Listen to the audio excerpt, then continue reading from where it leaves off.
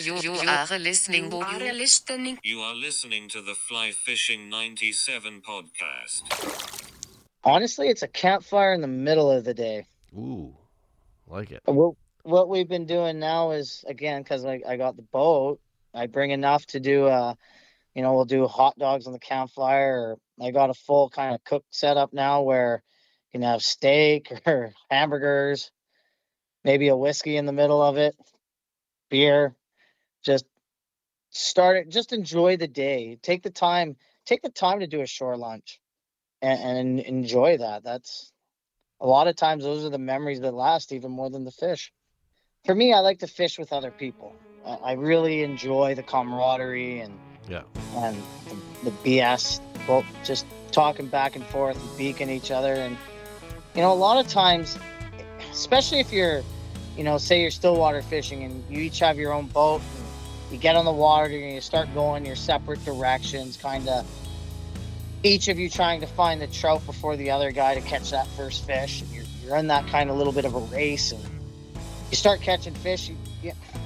You miss out on that coming together and just having that midday chat or just that quiet time looking at a fire. And I really enjoy that with my friends now.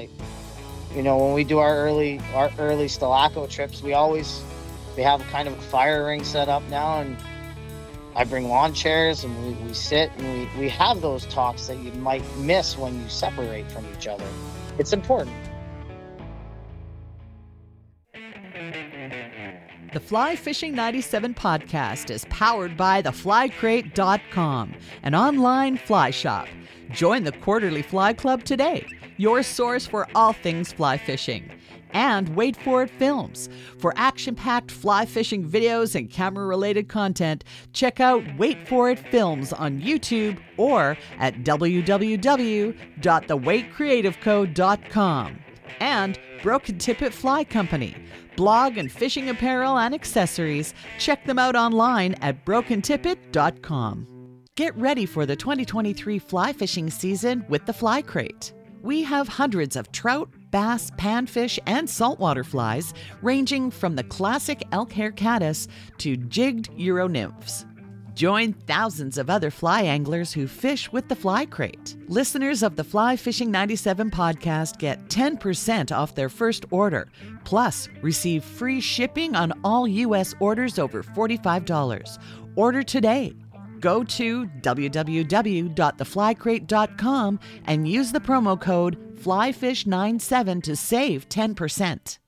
Welcome to this edition of the Fly Fishing 97 podcast. Really super stoked you chose to join us this time around, and we've kind of made it our mission to find passionate people in the outdoor space, fly fishing, get their story. And we got a special one for you today. We're going to head to a beautiful part of, let's say, central to northern British Columbia, Prince George to be specific. We have got Chad St.Amand on the line. Chad is out of Black Pine Creative. Now, we ran into Chad at the BC Outdoors show about a month or so ago, and man, this guy's making some sweet fly rods. We're going to talk all about that. He is also doing some film production. He's also tying. He's doing, aerial drone photography, capturing the outdoor story, and making some amazing custom grips and reel seats. I guarantee you will not see anywhere else. Chad, thanks for coming on the show tonight, man. I really appreciate your time. Yeah, thanks, Mark. Thanks for having me. I sure enjoyed chatting with you at the show there, and it was a busy place. So, and your booth always seemed to be pretty darn busy. So, we're gonna jump right into. We'll get to your business in a minute, but first, I want to know where your passion for all things outdoors comes from. Like, specifically when it comes to fly fishing, where did that kind of start for you, Chad? Well, my dad pissed me off. Okay. Really? He had an old fly rod that a friend of my mom's actually made him, and he decided one day that he was gonna go fly fishing, and he's been fishing and fly fishing well since before I was born in BC. But I was kind of old enough to know what was going on. I was about 9 years old at the time, and he went out, but he wouldn't take me because he was afraid to hit me on the back cast. I I was a little bit of a rambunctious child, so anyway, he kind of made me mad because he would never teach me. And my mom decided one summer that we were going to go to this to do a big road trip. We ended up going through Alberta and down into the U.S. And on the way back, we stopped at the White Elephant in Spokane. Oh yeah. And if I'm sure there's plenty of people who've, if you go to Spokane, you got to go to the White Elephant store. Mm-hmm. And I had managed to save $15, and the attendant there let me buy an old fiberglass fly rod and reel and lined it up for $15 US. Hmm. And it's kind of been a snowball ever since. Well, okay, so I like that story for some reason, and it's kind of not. I mean, I'm not actually not really that far from Spokane, and I know the store. I know exactly what you're talking about. It's a really cool city if you haven't been there, and it's grown a lot over the years. But man, there's some pretty cool shops in that neighborhood. So, talk to me about your fly fishing kind of influences. Then, so did Dad kind of say, okay, then I guess he's made a point here. We better show him what's up, or No, what happened? nope. He never showed me once. It was all just watching him, and then I, and then there was a few kind of like every parent. There's a few kind of 10 and 2 on the hold your grip, thumb up, 10 and 2, and you got to time your cast. A lot of it was just me flogging water when I think I was 12 at that point in time, 11 or 12, and I would take a boat out and I just flogged water until I caught a fish. And it just kind of yeah, it went from there. Yeah. And So then my dad, he would take me and we would troll a fly around a lake, or sure. if they were rising, we would cast. We never really knew what we were doing. Um, you're talking early '90s. Fly fishing wasn't big in BC yet. Yeah, You really, that's fair. I mean, I know what you're saying. It's not quite what it is now. There's a lot of people doing it though, because I am in that boat, but I know exactly what you're talking about. It definitely wasn't front and center like it has been recently. yeah, no, it was really, the late '80s. BC's always been a fishing culture, but that the fly fishing going mainstream really didn't happen until the 2000s, when rod prices came kind of way down, and TFO came out with their rods, and Yeah, the just you got a much better product for your value. Um, fair. and back then, Sage was all the rage in BC. Um, Yeah, you still got G Loomis was still around, and Gary Loomis, yeah, but we never, weren't kind of we never had that kind of equipment, but we made do, and it just yeah. I started. The same guy that built my dad a fly rod actually taught me how to tie flies when I was 9, Cool. and I was going to Children's Hospital for a checkup, and he thought, hey, I'll teach him how to tie flies. Well, I couldn't stop tying as a 9-year-old, and my dad had a kit, my grandma had a kit, and I ended up with all of that. And so I had a really good push between my dad, and actually my grandma was a big influence in keeping me in fishing. And we always fished. Yeah. Yeah. Have you been in Prince George most of your life? So no, we were actually on the shoe shop. We were in Sicamous when I was born. Okay. And being in Sicamous, my dad had a boat for the lake, Right. and my early pictures are of me in the boat just outside of Solista fishing for those big rainbows. Oh yeah. And I used to live in that area too. yeah, I mean, it's gorgeous. Yeah. Yeah. And the fishing back then on the lake was, it was nothing like it is now. It was so much better, especially for those big rainbows they were catching back then. And kokanee. Yeah. He, yeah. Well, think about the the Adams River run and the numbers too. If you go back a few years, it was those trout were well fed. Oh, they were well fed. I mean, we still had healthy runs of fish in those bodies of water. Yeah. The sockeye weren't well. I mean, we can get on a whole other line of thought on that one, but yeah, no, it was. I remember even as a little boy, my dad and uncle would go fly fish the mouth of the Adams. They'd fly fish the mouth of the Eagle. Yep. And it's things that are still going on today that really, it's an identity to that part of BC. And then we moved up to Prince George for my dad's job when I was 9, and up here we have so many lakes, bodies of lakes so close to town, and the camping is endless that you're really able to get away quick and you're fishing. What's your sweet spot for fly fishing? Is it the moving water or is it still water up there? Oh, I'm a rarity in this province these days. I love my flowing water. Yeah. I love streams and rivers. I'll take 10 times out of 10 over a lake. Yeah, no, I feel that. That honestly, the only reason I fish still water all the time is because that's where I live. If I had amazing rivers around me, I'd be on them. But we're in a desert down here, as you know, so it's a little on the dry side. But so let's talk about your business, man, before we get into your kind of life off Sure. the water. So let's talk about Black Pine Creative. Your fly rods really caught my attention because I think it's a space where people really appreciate uniqueness and not things that are mass produced. Why don't you tell our listeners a little bit about the fly rod that you showed me with the it had some was it stone sheep? I can't remember what kind of sheep it was, but actually embedded in like the cork handle. Talk about the rods you're building. Yeah, so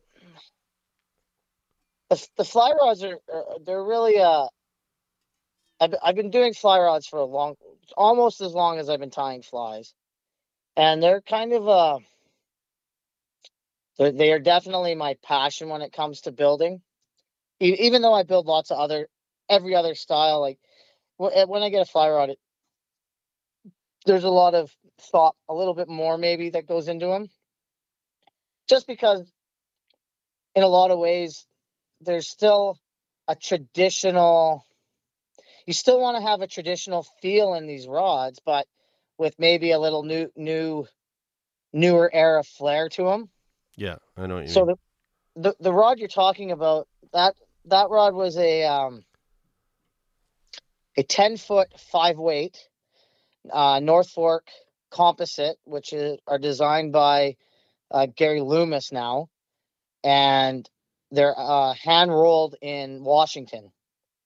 So they're a North American blank, and that particular blank, I really wanted a still water rod that when you look at it, you have to take the double take. And I wanted to bring my love of sheep hunting and put it into a fly rod.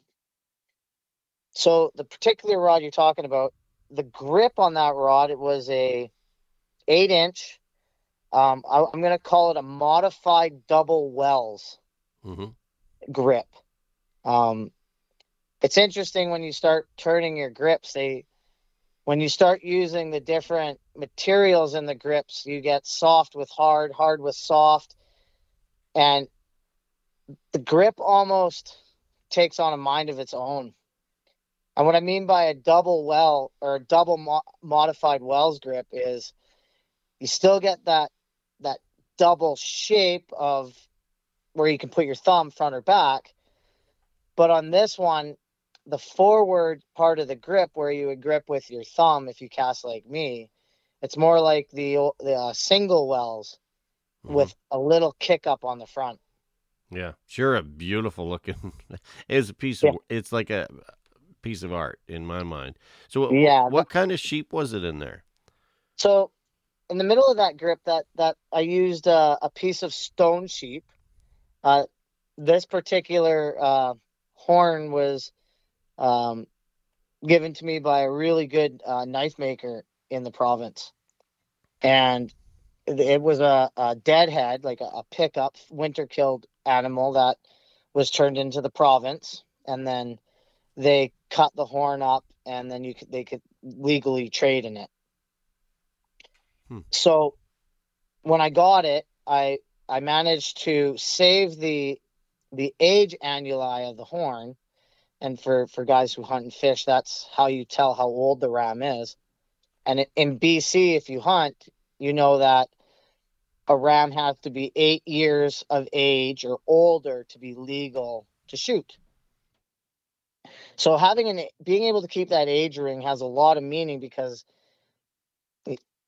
it's so different than other North American big game. I put that in the middle of the handle, kind of sandwiched between top fluor cork.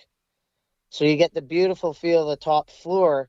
And then the way I finish the stone sheep is smooth. So it's really hard to feel the transition between the hard product and the cork of the grip. It's a real nice feel in hand.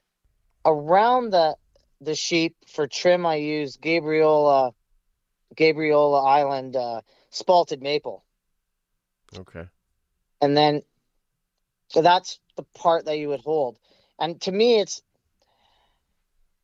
and it may kind of sound morbid, but when you hold that sheep horn, it's almost like you can feel how wild it could have been. The kind of light, like, Mm-hmm. as a hunter, you can feel how harsh of a life that animal lives, and where they live, and the gorgeous spaces they live in, which we also fish up here in northern BC.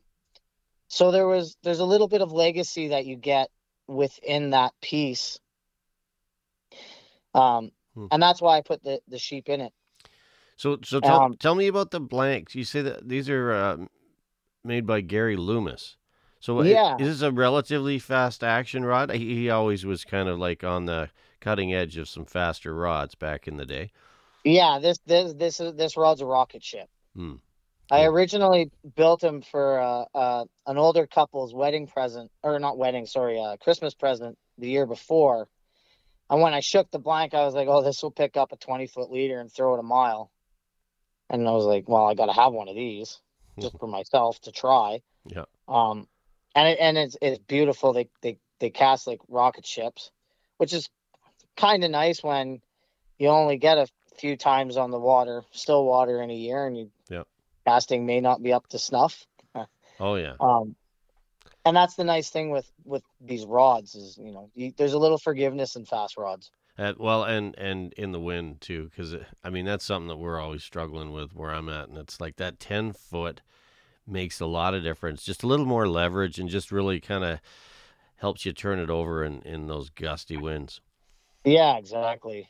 Yeah, and I mean, it's such a cool rod because there's so much going on to it that I might not have even told you at the time. So within the reel seat of that particular rod, I used the base of a moose antler turned down to fit the reel insert, and that comes out bone white, almost like ivory. So it's just another feature belonging to BC and the wild areas that we like to go into. All tied in with ebony trim, which is really cool too. Just with the darker contrast with the light colors. Love it. Well, we're gonna actually we'll put a picture up when we promote this show of the rods you're talking about, and I encourage you to visit blackpinecreative.com. And you don't just make fly rods, right? I thought I saw you're making ice fishing rods, you're making spin casting rods, all different types. I make every style of rod. I actually have an ice rod that's in the shape of a fly rod. On the go. Cool. So I made a little 5-inch foregrip, but then I shaped it like a single wells fly grip, and then it'll have a fly reel seat on it to run a fly rod in the winter. So it seems to me that everything you're doing is unique, and I kind of I bought into that just in my mind, because I think that there's so many people doing the mass-produced thing. When I find an artisan kind of thing, it's the same with some of those guys and gals that are crafting like landing nets, or it's unique, it's one of a kind, and I think we should celebrate that more than we probably do. So if somebody wanted to get a rod off you, what's the best way to go about it? Just kind of reach out on your website and kind of say, hey, this is what I'm looking for. And it's not like you're mass producing these in that it's like, okay, it'll be ready next week. There's some time involved in this. For the most part, yes. Like start of the ice season, I'll have about 20 rods kind of prepped and ready to go. Hopefully is kind of my goal. Uh, Most people who come to me though want that one-off feel, which can be pretty easy to do in some cases. You just change the color of thread, or the guides. There's some easy ways of going that way. But yeah, if you want to reach out, social media is the best way. Instagram, you can DM me on Instagram or PM me through Facebook. You can reach out to me through the website. The website's probably a little bit easier, even though it's not necessarily the best site out there, simply because I put my energy into building rods and making jigs and flies. Well, that's the other thing I wanted to talk to you about because the jigs you're making are quite unique. Why don't you tell us the story about the jigs you're making? Because they definitely caught my attention. Yeah, so that was a really weird progression, actually. I never in my life intended to do that, but I was getting bigger into the ice fishing world, and I actually used a lot of I call them ice jigs. Um, they're they're tied like basically a micro leech with chenille and a little bit of marabou tail with a little flash, and I would essentially tie micro leech on a jig head, glow in the dark or painted whatever color for ice fishing.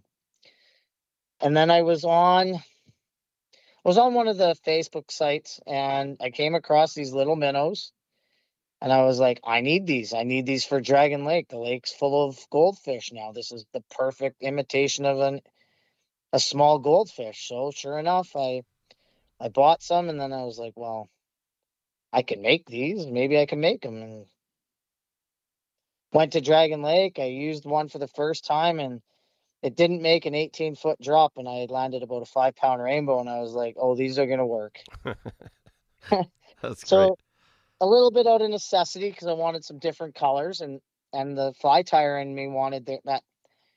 I wanted the creative power to make something that I would fish, not that I would buy to fish. And that was kind of what got me doing the jigs. And it was straight up for winter. Like I'm a fly fisherman in the summer. I very rarely take any of the stuff I make for ice fishing and use in the winter. I very rarely pick that up because I know in the summer I can do it on a fly rod. So that's kind of, that's kind of what I do. Even though I know that if I call it kind of dirty talk when you start talking about using squirmy worms and plastic jigs. But yeah, I know guys that are gluing my minnows now onto fly hooks and fishing them under indicators at Dragon Lake. And Is okay. they're smashing them. Okay, here's a question, man. And you can do whatever the hell you want. And I don't define fly fishing, but is that fly fishing? Just like for me, there's a line. Like some people go, man, you're fishing an indicator, you're not fly fishing, right? So, and I'm just like, I don't really care, whatever works. The purist in me says no, Yeah, but the angler in me says you're using a fly rod. You're using the fly rod because you want that light action and the fun of catching a fish on it. yeah. For me, I don't look at it that way anymore. If I have my choice, I'm a straight up dry fly angler. Hmm. I love fishing small streams with a dry fly, targeting rising rainbows and sight fishing. Yeah. And I'll do that on every body of water. And if a bull trout chases, then I switch over to an 8-weight with a streamer, and I throw a monster fly at a big fish. You know how? Yeah.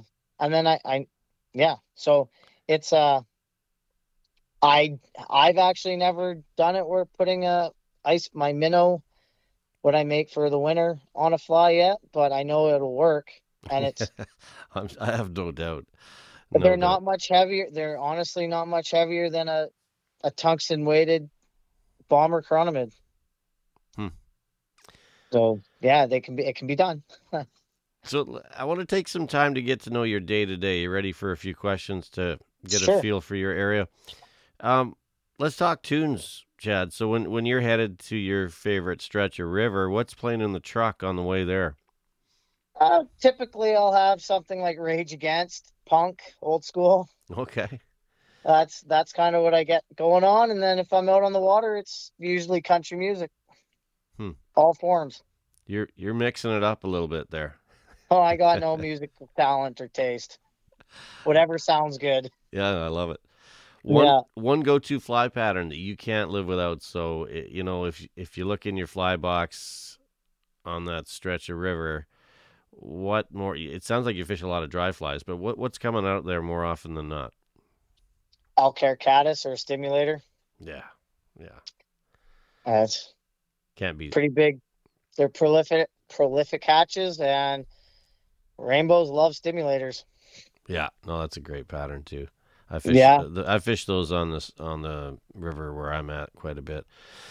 Is there a place you go to talk fishing or outdoors specifically? Like, is it social media for you? Is there a fly shop in PG that you kind of frequent? Where do you get your fix in the fly fishing space when you're not out there? That is the hardest question for someone in Prince George to answer. We haven't had a fly shop well, we actually haven't had a dedicated fly shop in probably 15 years. And the people who bought our old fly shop out were more hunters. So me personally, I drifted away from fly fishing for quite a while. Not that I didn't do it or anything, it just wasn't kind of foremost in my life as it is now. Mm-hmm. Um, to talk fly fishing, um, I have a few friends that are, really that we've always fished together. We chatted up, you know, really going to the Chilliwack show. That was as much about talking fly fishing and fishing in general as it is with people who fish a lot as anywhere. Yeah. Um, I still talk to some of my old friends out in Alberta that I used to fly fish with, and yeah, it it can be a struggle sometimes up here, to tell you the truth. Well, I know there's a lot of you up there because you're probably about the fifth person I've had on from Prince George on the show. We had Mike Green on, we had Trevor Tatarchuk on, Donnie Erasmus, yourself. It seems to me, anyway, from the outside looking in, it sounds like there's quite a few folks hitting the water with a fly rod in your area. There is, and we have well, truthfully, everybody I know fishes in some form. Yeah. Um, it's it's a little bit because we don't have that dedicated fly space here. It's really hard to come together and share that. You think you'll ever have brick and mortar for your business, and then maybe sell a few flies, and then there's Well, there's your fly shop / hunting shop. yeah, well, I'd love. It's very brick and mortar is very tricky these days, Oh yeah. and in a resource community like here, it can be impacted by very minute changes in economy. Hmm. For example, our pulp mill's going down, so we have people not working, losing their jobs, and it's really sad. And then you have the pipeline coming in, which is kind of the opposite. Right. So Hmm. there's been some quiet talk. Um,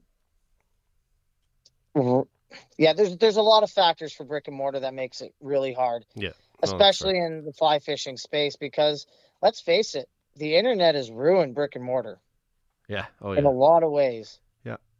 Um, we have the Nechako River right here in the middle of Prince George. And it is not a fantastic fishery, and it should be one of the best.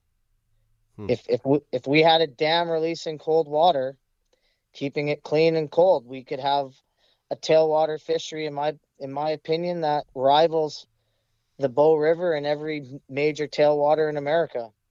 Hmm. But we struggle with the poor decisions of the past for that. Right.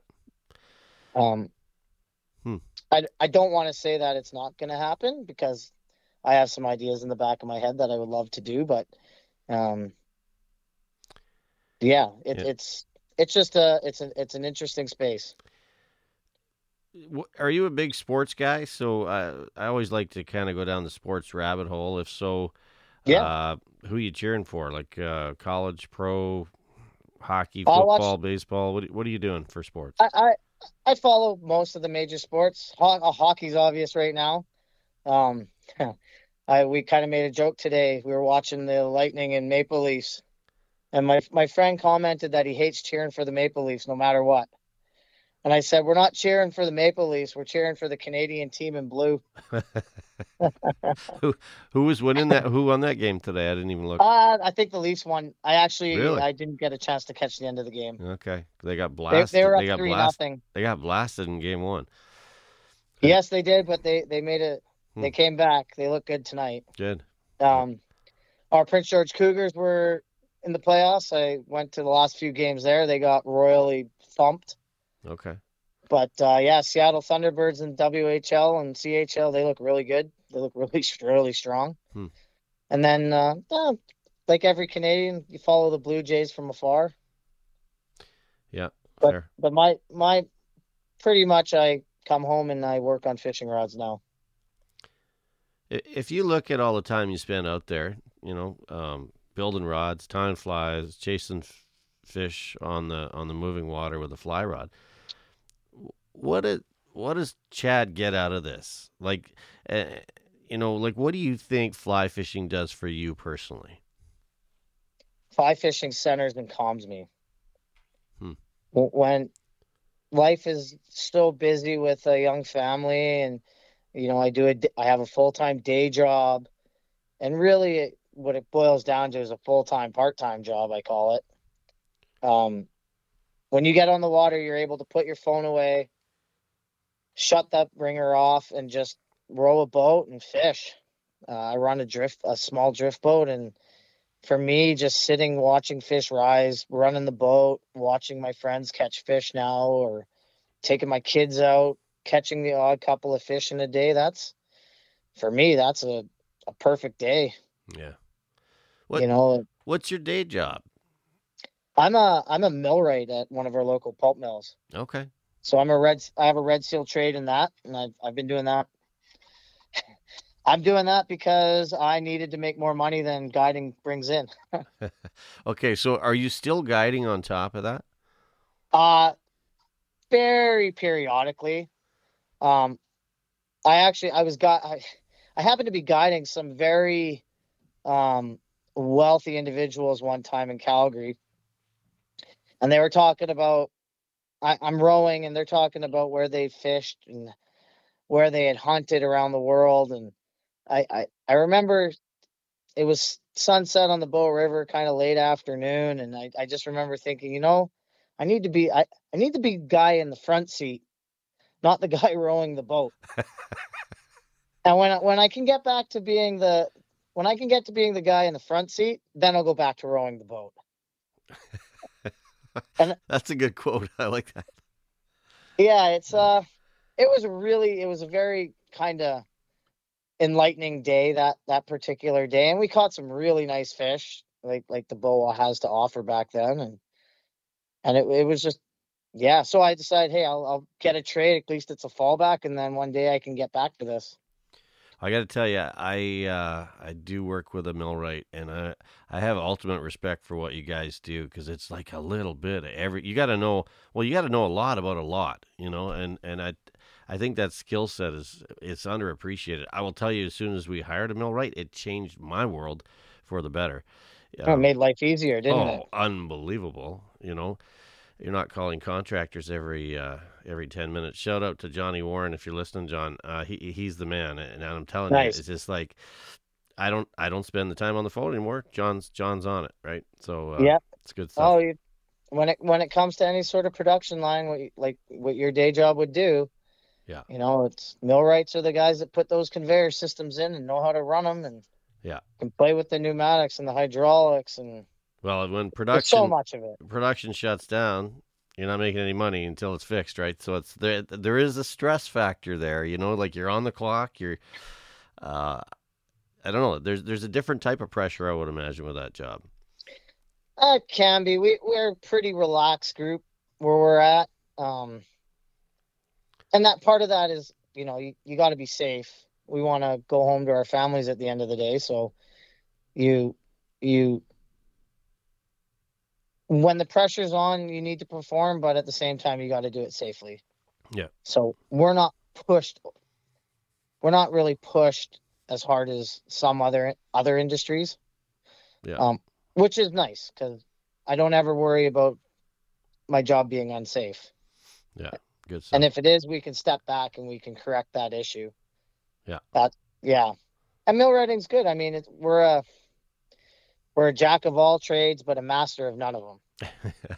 Is this the best job you've had to date? Like, if you look at your work history, between the two jobs, the millwright and then your rod building and your filming, are you living your best life right now, or what? I would say that. I don't think it's the best. I don't think millwrighting's the best job I've ever had. It definitely is a good job that pays well and allows me to do this without worrying about other things. But I would say my best job was when I was a golf course attendant in Calgary. What's the That worst? was rad. What's the worst? Like, what is something you did that you go, I'm not doing that again? I lived in Banff and I worked as a houseman. And essentially, you're just a room cleaner. Right. Mop the front floors, all that. That was the worst.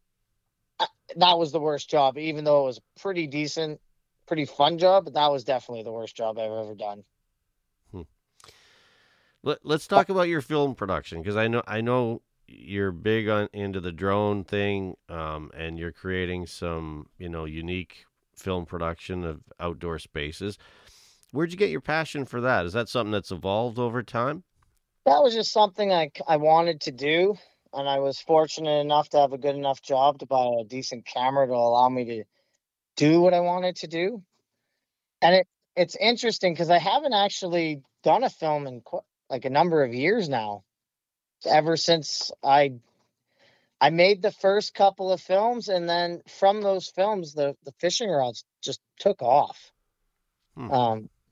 I have a project that I'm going to do this summer that I will be filming. This is a pretty cool fly trip that we're doing because it'll require about 100-foot rappel of the boat around a waterfall. Wow, that sounds like a challenge. It's wild. The trail you use to access the area is a literal goat trail. There's mountain goat all over this particular canyon, and it's going to be a sweet float.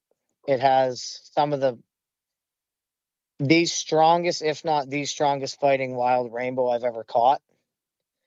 And you're in a complete slot canyon. There's no getting out of this once you launch the boat for about 200 yards. And then the tail out is on a beautiful hole. Fish everywhere. There's rainbow, grayling, bull trout, and all wild still, which is very awesome. Well, I look forward to watching that. You'll have to let us know when that's up. Yeah, it should be. This will be a good one. That's one project, and then I kind of, fly fishing wise, I kind of edge away from doing those on some of our rivers that are close to town, simply because the landmarks are just too responsive. Yeah. right? That certain cabin in the background, or I know Yeah, I've gotten good over the years at identifying still waters in this province when somebody posts a pic. A lot of times I don't even need to see background. I can tell by looking at the water. Like, yeah. you know what I mean? It sounds odd, but a lot of times you're like, oh yeah, that's that lake. I know those fish. Or, um, it's it's pretty much just out there now. You know what I mean? It's like if you do And your social homework. media has done that Yeah, for good and for good and for bad. yeah, Um, you got to be one of my biggest things online is never to give out a body of water name on the open forums. Like if you want to know a body of water, for me, it's message. We'll have a conversation, and if I feel like you can trust somebody, then yeah, okay, give the name out. I mean, we're fishing. At the end of the day, you know, we can go to the same body of water, and I might catch squat, but you'll catch 20 or 30 fish because you know that body of water. hmm. So that's kind of my feeling, and that's been my feeling since I started in selling fishing. Um, we need to share our knowledge and pass it down, especially to the younger people, Yeah, or it gets lost. yep. And one of those ways of sharing is unfortunately sharing where you fish. Yeah, no, that comes that has come up quite a few times on the show. Like it is that double-edged sword, right? You're going to sell more rods if more people are fishing. You're going to, there's going to be more people to look after the resource because people care about it.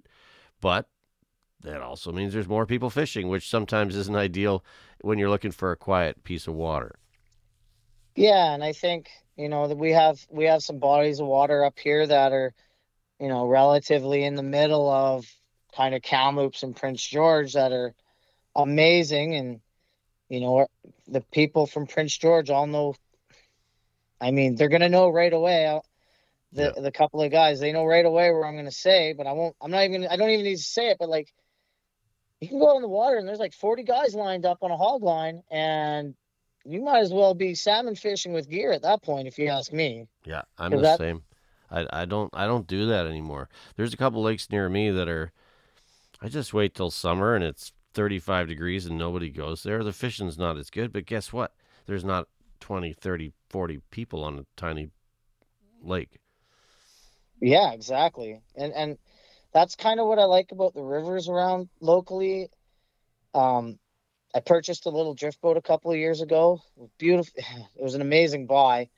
But I can get out on the Stalaco River on June 1st when the water's too high to wade anywhere. Nobody's on it because it's unless you have the right equipment and are confident in rowing. There's some rapids. Again, that cuts more people. And I've had days there where I'm the only one on the water, and I just row laps and I fish from the boat. And we have ridiculous days, like Yeah, days that guys talked about 20 years ago. We're having that now, that's great. and we actually, by being able to do that, we can hit that big salmon fly hatch where you're catching, a 3-inch stonefly is the ticket, and it's rad. It's the best fishing Hmm. some of the best river fishing you can get. Yeah, it's how hard do you want to work, right? I think if you go back 30, 40 years, you didn't have to work as hard because fishing was just better everywhere, if that makes sense. I mean, not It was better. It was better. There was less people fishing. all you have to do That's is look at go in any used bookstore, and you know how we have like the I forget the name of the book, but it's basically like the freshwater atlas or directory for this year. Oh They yeah, used to always put one. So I was looking at one the other day from like the 60s or 70s, and I'm just like, fish after fish, like giant steelhead and just trout that, is a fish of a lifetime and I know it was a more regular occurrence.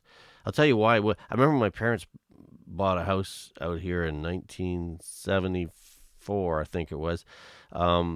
The fellow that owned the house before us was in the RCMP, and he was a big fly fisher. And I had these maps, and he had all these lakes circled. It'll say 5+ pounds, up to 10 pounds. And I fish those lakes now, and I just can't. That boggles my mind that how big the fish must have been back in the day.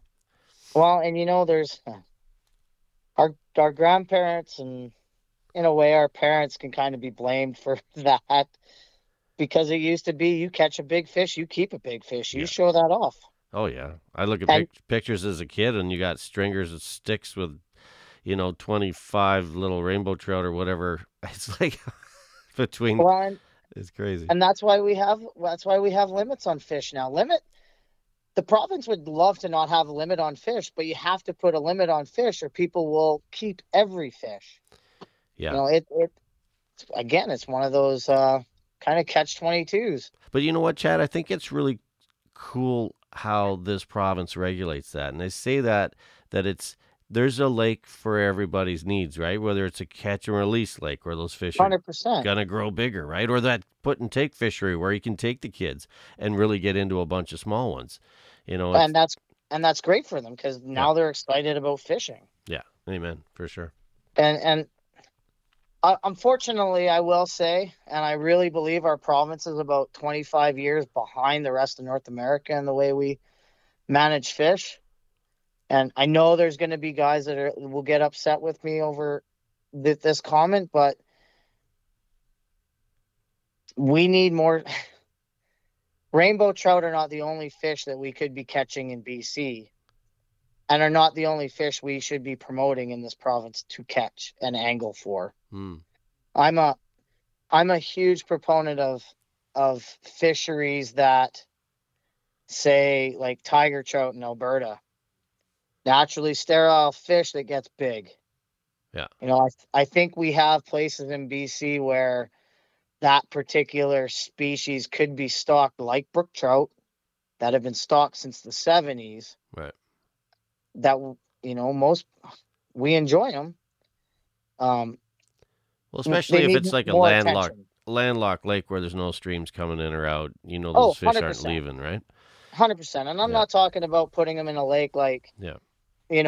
not putting them in, say, like a Roche Lake or Yeah, yeah. a trophy lake in the interior. I'm talking about, like, let's put these in lakes that, maybe you have to hike into, or, a lake that's landlocked and up high that may not have fish anymore. Those are the types of lakes I'm talking about. Yeah. Um, How's and how's the winter kill up in your neck of the woods? Because that's been a lot of talk. It was a lot of talk at the show, and it's been dominating some forums. Like, it was a yeah, pretty harsh winter, and unless that lake's got an aerator or natural spring or a river coming in or out, it seems to me there might be some issues this year. we have a handful of lakes that winter kill. Um, but those lakes typically winter kill on a pretty regular basis and are already stocked lakes. So for me, being that I fish a lot of wild trout, that doesn't necessarily concern me as much. Um, Honestly, we have a local lake. I would love to see the kokanee winter kill so we can get trout back in that lake and have a really good trout fishery again in there. But that's just me. Um, and again, like most of our lakes, especially our good fishing lakes, most of them are spring fed, so they weather the storm a little better, I think. And I'm by no means a biologist, and I haven't asked any of my fisheries friends what their opinions are on it. So Hmm. that's about as much as I could speak to winter kill. So you're a guy that's out there a lot, whether you're hunting, bird hunting, Hmm. sheep hunting, fly fishing. Have you had anything bizarre happen to you in your time out there, whether it was guiding or just personal time on the water, that you went, man, that was weird? Oh, there's been, I try to every day I go out with a um I try to set my expectations fairly low nowadays. And when I don't mean like it's going to be a bad day, but I have an expectation of when I go to a certain body of water, okay, like I'm going to catch a 10-pound bull trout today. I don't know if I'm going to catch one or if I'm going to catch 10 of them. Or I'm going to go down to X Lake and still water fish with a chironomid, which really isn't something I do a whole lot, and I'm going to be happy if I catch a few fish in a day, is what I mean by expectations. But we were on a float last year, and we expected to see moose and bears, and we're floating away, and well, sure enough, we saw our moose and we saw our black bears and we saw our grizzly bear tracks. And we're getting near the end of the hunt, and we look up and I go, there's a skunk. There was a skunk in the middle of northern BC, like, and we don't have a lot. It should not have been up there, but sure enough, here's this little skunk walking along the river. Hmm. It was just it was one of those. That's weird. Um, I've had a flock of pheasants flew over me guiding on the bow one day, cackling away. That was Huh. completely different. It's not a bird you see flying like that often. I watched a Chinook salmon fishing on the Tall Town when I was 13 or 14 years old. I watched a Chinook chase a bird. Really? Oh, and it was trying to kill the bird. Huh. It was weird. That one kind of made me stop and think, whoa, that's cool. Yeah. Yeah, Yeah, I love that those was cool. wildlife encounters. There's always something that catches you off guard that you've never seen before. Yeah, and you really gotta go out there and really enjoy and kind of pay attention and make that your day rather than being so solely focused on catching the fish. And I think we're all have been guilty of that in our lives, where you're fishing so hard you don't necessarily look around you and go, hey, this is cool. That reminds. For some reason, most people I know have seen this one, but it's that somewhere probably in Montana where that guy's fly fishing, and then you realize there's two giant bull elk right beside him. Yeah, that was from Yellowstone or something, wasn't it? Yeah, maybe. It was pretty cool. Yeah, well, I was fishing when we were younger up in Hyder, Alaska. And it's not really fishing when they fish the chum up there. It's legit snagging. They throw treble hooks and you're just trying to catch a chum on a spawning stream. You're not allowed to do that now, but at the time I was about 12 years old and I'm fishing away. And on the other side of the river, and when you're 12, you don't clue into these things until you're older. It's a bear viewing platform, and we're out fishing with the bears. And I'm failing even at snagging at this point. The water's glacier cold. It's fed by the salmon glacier. It's ice cold. I've been in there for about 45 minutes up to my knees, not catching nothing. And about 10 feet away, a black bear comes out of the bush, grabs a fish into the bush about that fast. And I was like, I think I'm done fishing at this spot now. Yeah, no kidding. Meanwhile, my parents, who were very responsible, are sitting with the American tourists on the other side going, that's my son. They thought I was going to get eaten. That's funny. Yeah. So paint me a picture of your perfect day. So, let's say you're heading out tomorrow. The weather's just the way you like it. What does that look like? Is it a nice warm day? Are you hitting the river? Who you hanging out with? What kind of flies are you throwing? Is there something cold to drink at the end of the day? Maybe a campfire? Walk us through your perfect day, Chad. My perfect day is getting up late August, driving over the bank into the river valley. As the sun's coming up, you still get that nice. You're starting to get the fog in the morning.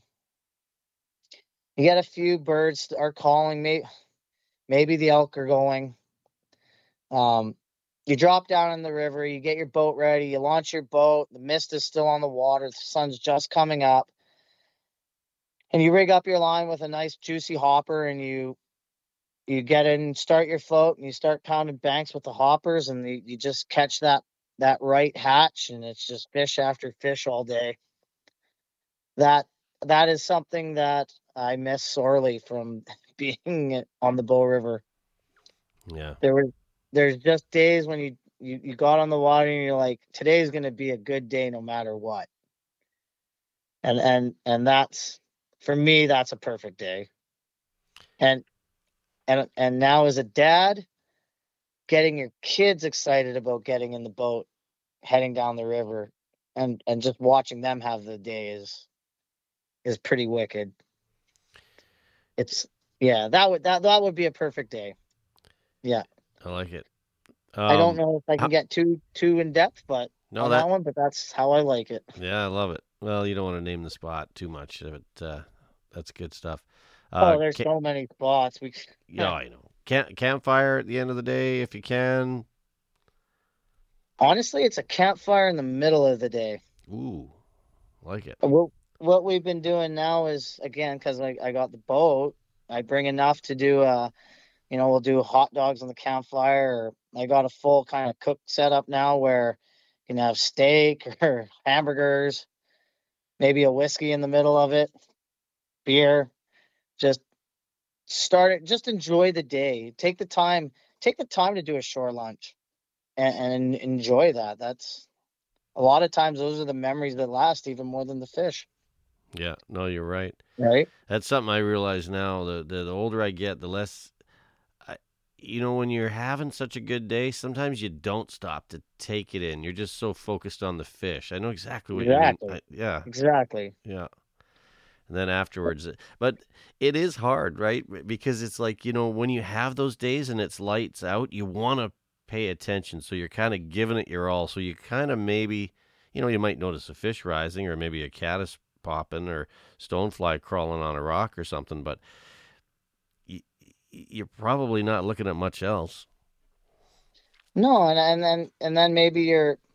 For me, I like to fish with other people. I really enjoy the camaraderie Yeah. and the BS, both just talking back and forth and beaking each other. And a lot of times, especially if you're, say you're stillwater fishing and you each have your own boat and you get on the water and you start going your separate directions, kind of each of you trying to find the trout before the other guy to catch that first fish, and you're in that kind of little bit of a race, and you start catching fish. You you miss out on that coming together and just having that midday chat, or just that quiet time looking at a fire. Um, and I really enjoy that with my friends now. When we do our early Stalaco trips, we have a kind of a fire ring set up now, and I bring lawn chairs and we sit and we have those talks that you might miss when you separate from each other. Yeah. And Yeah. it's important. It's funny. I remember when I was in probably late teens, early 20s, I go fishing on my own quite a bit. And I used to go on some long trips. Like I'd get off work and drive for like an hour and a half, and it'd be getting dark and I'd be getting on the lake. It's just stupid things like that. There's nobody else around. Yeah. But you also, like you say, if you don't have somebody there to enjoy it with, it's not the same to share that experience. I think that's something we don't talk about a lot, but it's as important as the fishing, if not more so. Well, I think in a lot of ways it is more so, because you need that. As fishermen, we are typical. Yeah, sure, we like to fish alone, but at the end of the day, we like to talk about fishing. And some guys are amazing storytellers, and if you don't stop to chat with them, you miss the stories.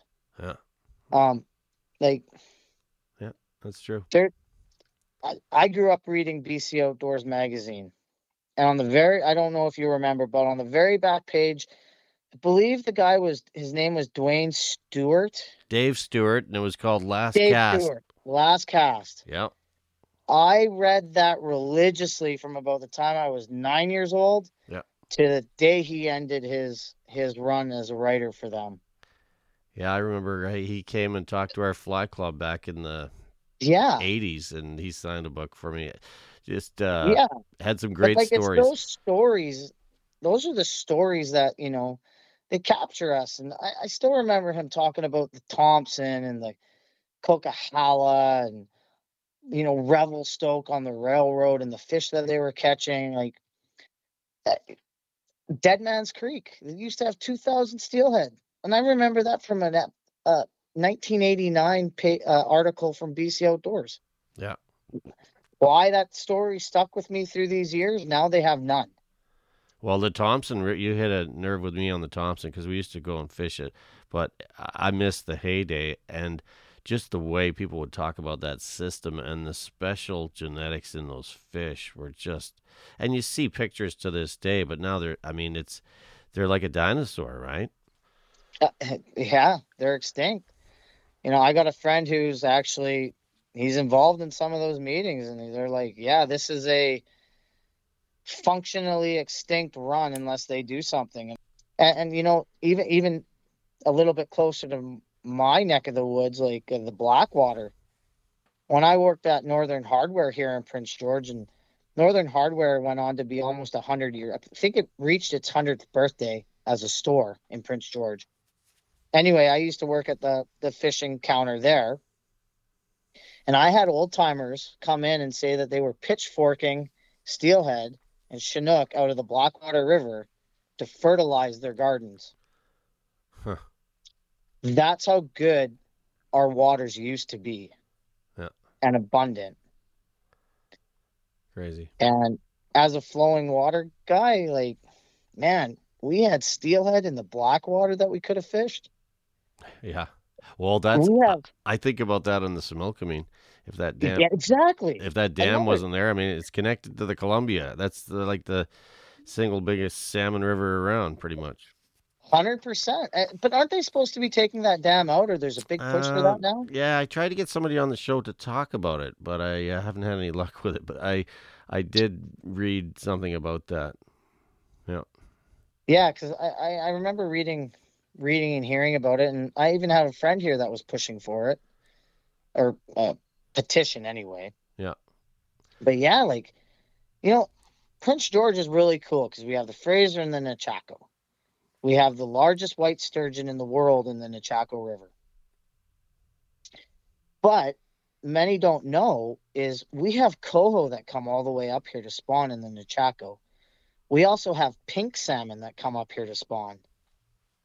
And those aren't runs that anybody talks about. Which, if we had cleaner water down south, we might have viable runs. But we're getting a little away from. What's funny? There's the lake that I live on, Okanagan Lake. I talked to old timers back in the day, and they used to tell me that the creek that runs right through town, right into Okanagan, would have like 20, 30 pound rainbow trout trying to spawn there in the spring. Yeah. And that just boggles my mind. There's still some big fish in that lake, but not like they're not that size anymore. Well, no, a big one would be probably 15, but maybe 12.